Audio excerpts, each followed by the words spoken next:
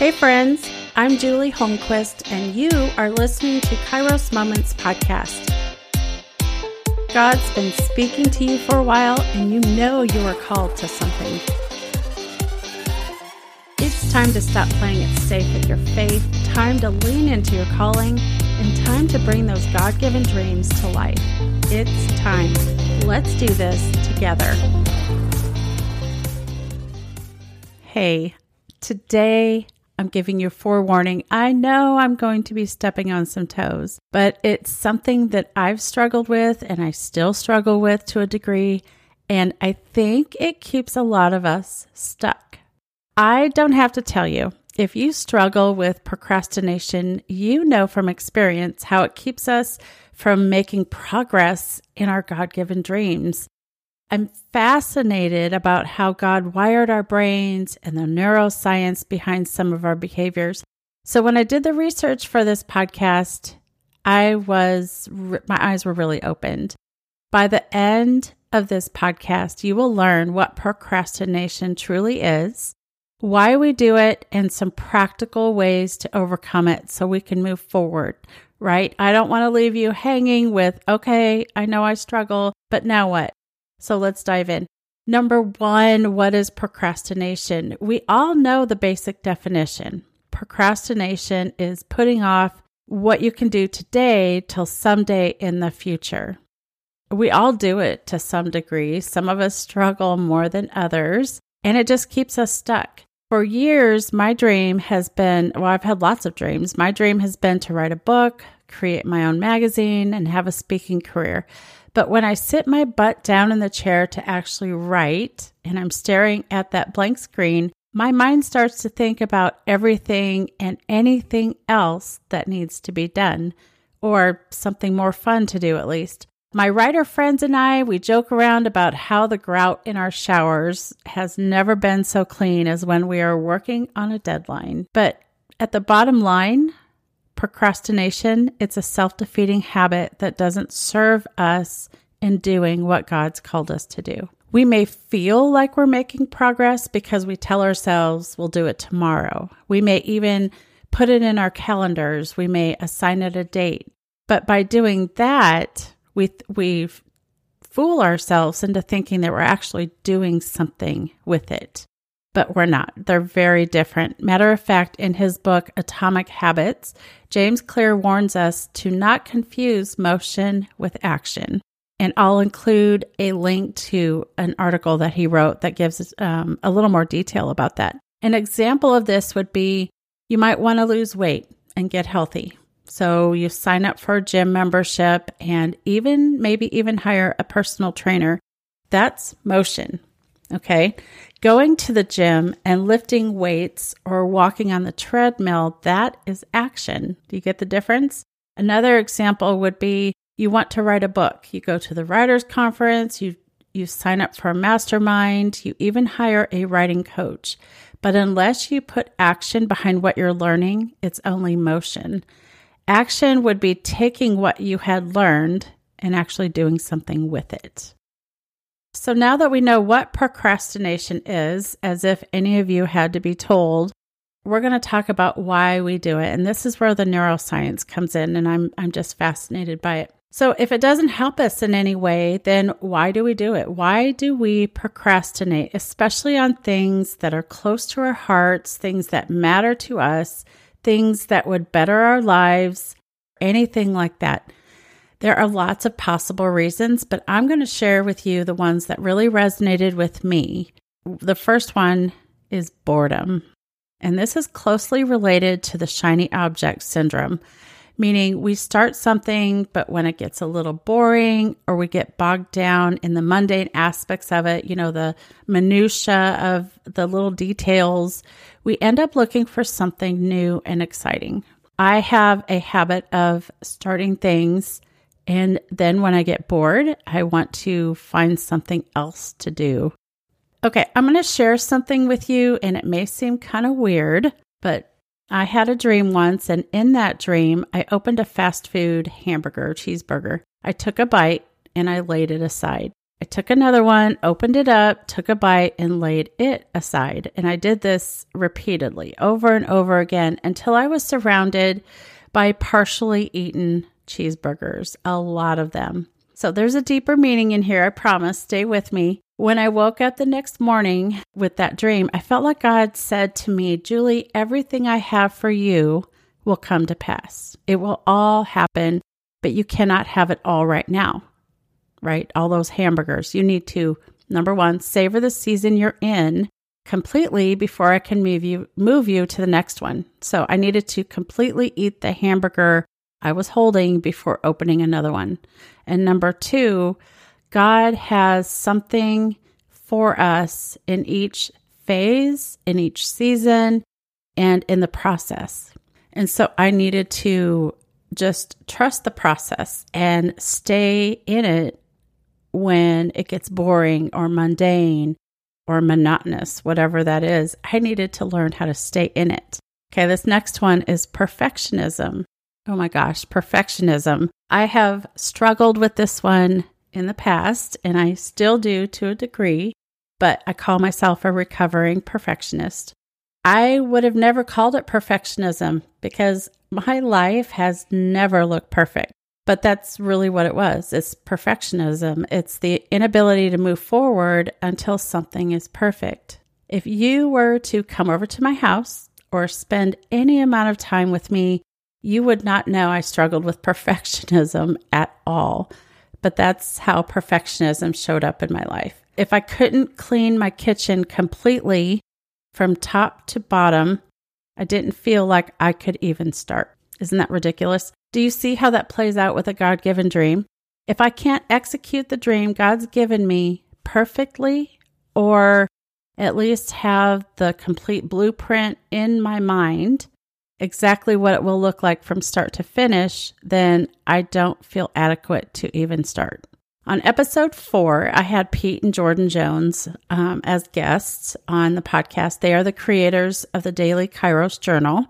And before we started recording, Jordan and I were chatting, and she was sharing with me how God was teaching her that imperfect action is progress. I think that's what God calls us to, right? Imperfect action. He is perfection himself. He is the embodiment, the epitome of perfection. And if he breathes his blessing on what we're doing, nothing else matters. God doesn't need us to do things perfectly. So with perfectionism, we can get stuck in the planning mode with no action. I am so guilty. We've been to all the conferences, all the seminars, the masterminds. We've heard all the podcasts. We've purchased courses. We've hired different coaches. But what we end up stuck with is ready, set, aim, aim, aim. We never pull the trigger. Lots of talk, lots of wishing, lots of hoping, but we never do anything with it. And so with procrastination, if we struggle with perfectionism, then that keeps us stuck because nothing is perfect. He is the only one that's perfect, and all he does is perfect. So we cooperate with the Holy Spirit, we do our best, and he takes our offering and he does amazing things with it. And the third reason that I've struggled with in procrastination in the past is fear. We are told over and over again in the scriptures to not fear, but it also says to take courage. So we replace our fear with something. We don't just eliminate fear, we take his courage. It's ours for the taking. He didn't promise that it would be easy, that it wouldn't come with challenges, but he did promise he would be with us. And I want to say right here that when things start getting hard in walking out our dream, our calling, they will. It's not a matter of if, it's when they start getting hard that we can't jump ship. We can't just assume that God is not in this because we're struggling or there's challenges or it's not as easy as we thought it would be. I want to say that God is invested in the process. There are things he has for us in the process of walking out our calling, of bringing our God-given dreams to life. That process is important to him. It's not just getting the thing done that he's put in our hearts. There is a process. And in that process, we become more like Christ. We are purified. We're sanctified. He gives us a burden, which in turn we give back to him because we can't carry that ourselves. But he is invested in that process just as much as getting the dream completed or, being able to check that off. God's people needed to be reminded to not be afraid. When Mary was told she would give birth to the Savior, the angel first told her to not be afraid. When Joshua was charged with taking the Israelites into the promised land, God told him not to be afraid, but also to take courage. There again, God gives us his courage. We all deal with fear. It's how we handle it that matters. Even the most poised and seemingly confident people deal with fear. They don't get rid of it. They simply know how to deal with it. They know how to compartmentalize it. They know how to not let it overtake them, how to do things even though they're fearful. Most people would say they fear failure. What if they try something and it fails? I have struggled with fear of success. I know that sounds weird. I think that needs to be talked about more. Fear of success is really a different side to fear of failure. Fear of success sounds like, what if I'm successful, but I'm only a one-hit wonder? What if I experience success and I can't sustain it? What if I'm successful and I lose friends because of it, or I can't measure up to what I think I need to be? So if you've asked yourself any of those questions, you probably struggle with fear of success also. Fear of failure can be paralyzing, but so can fear of success. But either way, God promises us to be with us and to guide us. So those are the three that I've really seen in my own life: boredom, perfectionism, and fear. So what are some practical ways to overcome it? So we've discussed what procrastination is and diagnosed how it might show up in our lives. Now I'm going to share some real practical ways to overcome it. So as we said before, procrastination is closely related to the shiny object syndrome, meaning you're doing something new and interesting comes along and you're distracted. But it also has to do with wanting immediate gratification and wanting an immediate payoff to feel good now instead of pushing through doing that mundane task, that boring task, and ensuring that our future self feels the reward of that then. We want it now. To overcome procrastination, we need to do a few things. We need to first recognize and become aware of where we're procrastinating. So we have to think about our thoughts. I know, sounds so weird, but we have to think about our thoughts. We have to start to become aware of, okay, I'm sitting down to write. What is causing me to get distracted? What makes me run to get my cleaning supplies and clean the grout in my shower instead of writing what I feel like God's put on my heart? Okay, so that's number one. Number two, we have to do some reflection and ask ourselves why we're procrastinating. Is it because of boredom, perfectionism, or fear? Or maybe it's another reason we didn't even talk about today. Regardless of what it is, naming it is a huge step to overcoming it. So if it's boredom, right, even though accomplishing and doing something God's asked us to do is exhilarating, not every single aspect of it is going to be an amazing experience. There will be some boring parts. That's just a fact. Do the thing you like the least about the dream first. You don't like talking on the phone. Does that mean making phone calls? Does it mean taking a break from social media, the quote unquote fun stuff, to focus on and go deeper with what God's designs are for this dream? A behind the scenes season, if you will. If it's writing, does it mean setting aside some time each day to write, whether we feel like it or not? We need to delay those dopamine hits of doing something fun until later as a reward.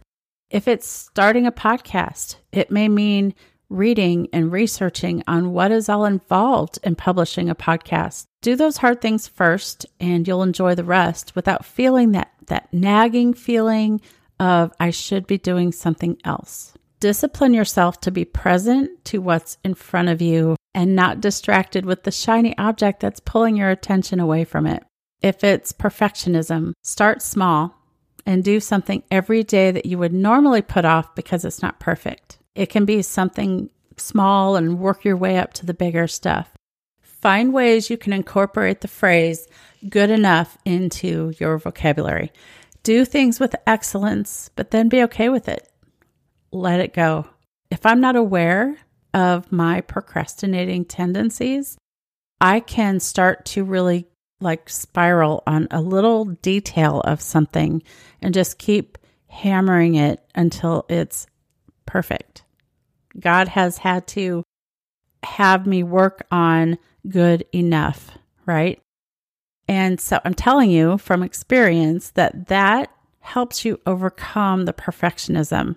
When you can step back, take a step back and say, it's good enough, then you're making progress with your perfectionism. Another area you can work on is journaling. Ask God to show you areas you are struggling with perfectionism, and then give those areas to Him, recognizing the fact that He doesn't ask us to be perfect. He wants us to pursue excellence, but often that looks really different from perfect. Give that imperfect action to Him as an offering. You are giving Him what you have. Watch what He does with it. Just like I'm reminded of the boy with the loaves and the fish, right? There were people to be fed, multitudes to be fed. It was not a perfect scenario, but He offered Jesus what He had. And if you struggle with fear, if fear is what's keeping you procrastinating, do the hard work of finding out what exactly you're afraid of. Tell a friend about that specific fear. Have them hold you accountable. Fear thrives in the dark, and by sharing it with someone, we diffuse its power. Instead of letting failure have a final say, ask yourself what you can learn from it. I heard an acronym for fear once that has stayed with me for years. It is false evidence appearing real. Satan likes to make us afraid with smoke and mirrors. The reality is he's afraid of the woman who says a wholehearted yes to God's plan and being empowered by Him to do it. So if it's fear, journal. So if it's fear, tell a trusted friend. Tell a friend who's going to hold you accountable. Tell them your goals for the week and have them ask you at the end of the week. The ones that you're afraid of doing, right? The ones where you struggle with fear. And more often than not, when I've been afraid of something and I go ahead and do it, on the other side of it, I look back and I'm like, what was I so afraid of? Sometimes I will take my journal or I'll just think about it, like the worst case scenario. Okay, let's say I'm at a speaking event and I actually get up to speak and I say something twice, or I don't do a good job, or whatever it is. At the end of it, I can celebrate a few things. Number one, I overcame the fear that kept me from doing it. Number two, I can look back and I can learn and grow. And I can talk to other people who have the same fear, who have overcome the fear, and they can give me hints and tips and suggestions on what they do right before they get up to speak. So that's an example of something that you can relate to. So I've struggled with each of these at some point: boredom, perfectionism, and fear. Some of them are probably boredom is my ongoing battle, but they're fought and won with Him.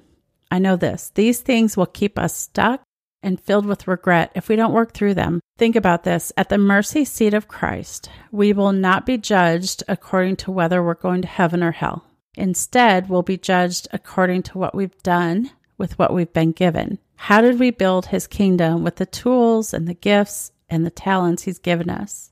How did we steward the message He's given us? How did we accomplish His plan for His glory? Everything will be shown for what it was on that day. And I want what I did to last throughout eternity, and I know you do too. So were you challenged with this episode? I'm the type of woman who wants people to speak into my life and tell me things that might be hard to hear, but in the end will make me a better person. And I'm assuming you are too. There's too much at stake with your God-given dream to just keep on procrastinating. One of my good friends, Christina Slavic, says God will either use you or go around you. If we're stuck and unable to move forward, he'll go around us because he will accomplish his will, whether we're partnering with him in doing that or not. So, hey, if you haven't already subscribed, go to stuffofheaven.com and type your name in and email address to be one of the insiders so you stay in the know about future episodes and all that we're doing to encourage and empower you in your God-given dream. When you do, you'll receive an instant download. You'll receive my freebie, 7 ways to know if your dream is from God or not. We all want to know that what we're pursuing, the thing that we feel called to, is his dream for us, and that we're not wasting time and that it doesn't matter. All right, we'll see you next time.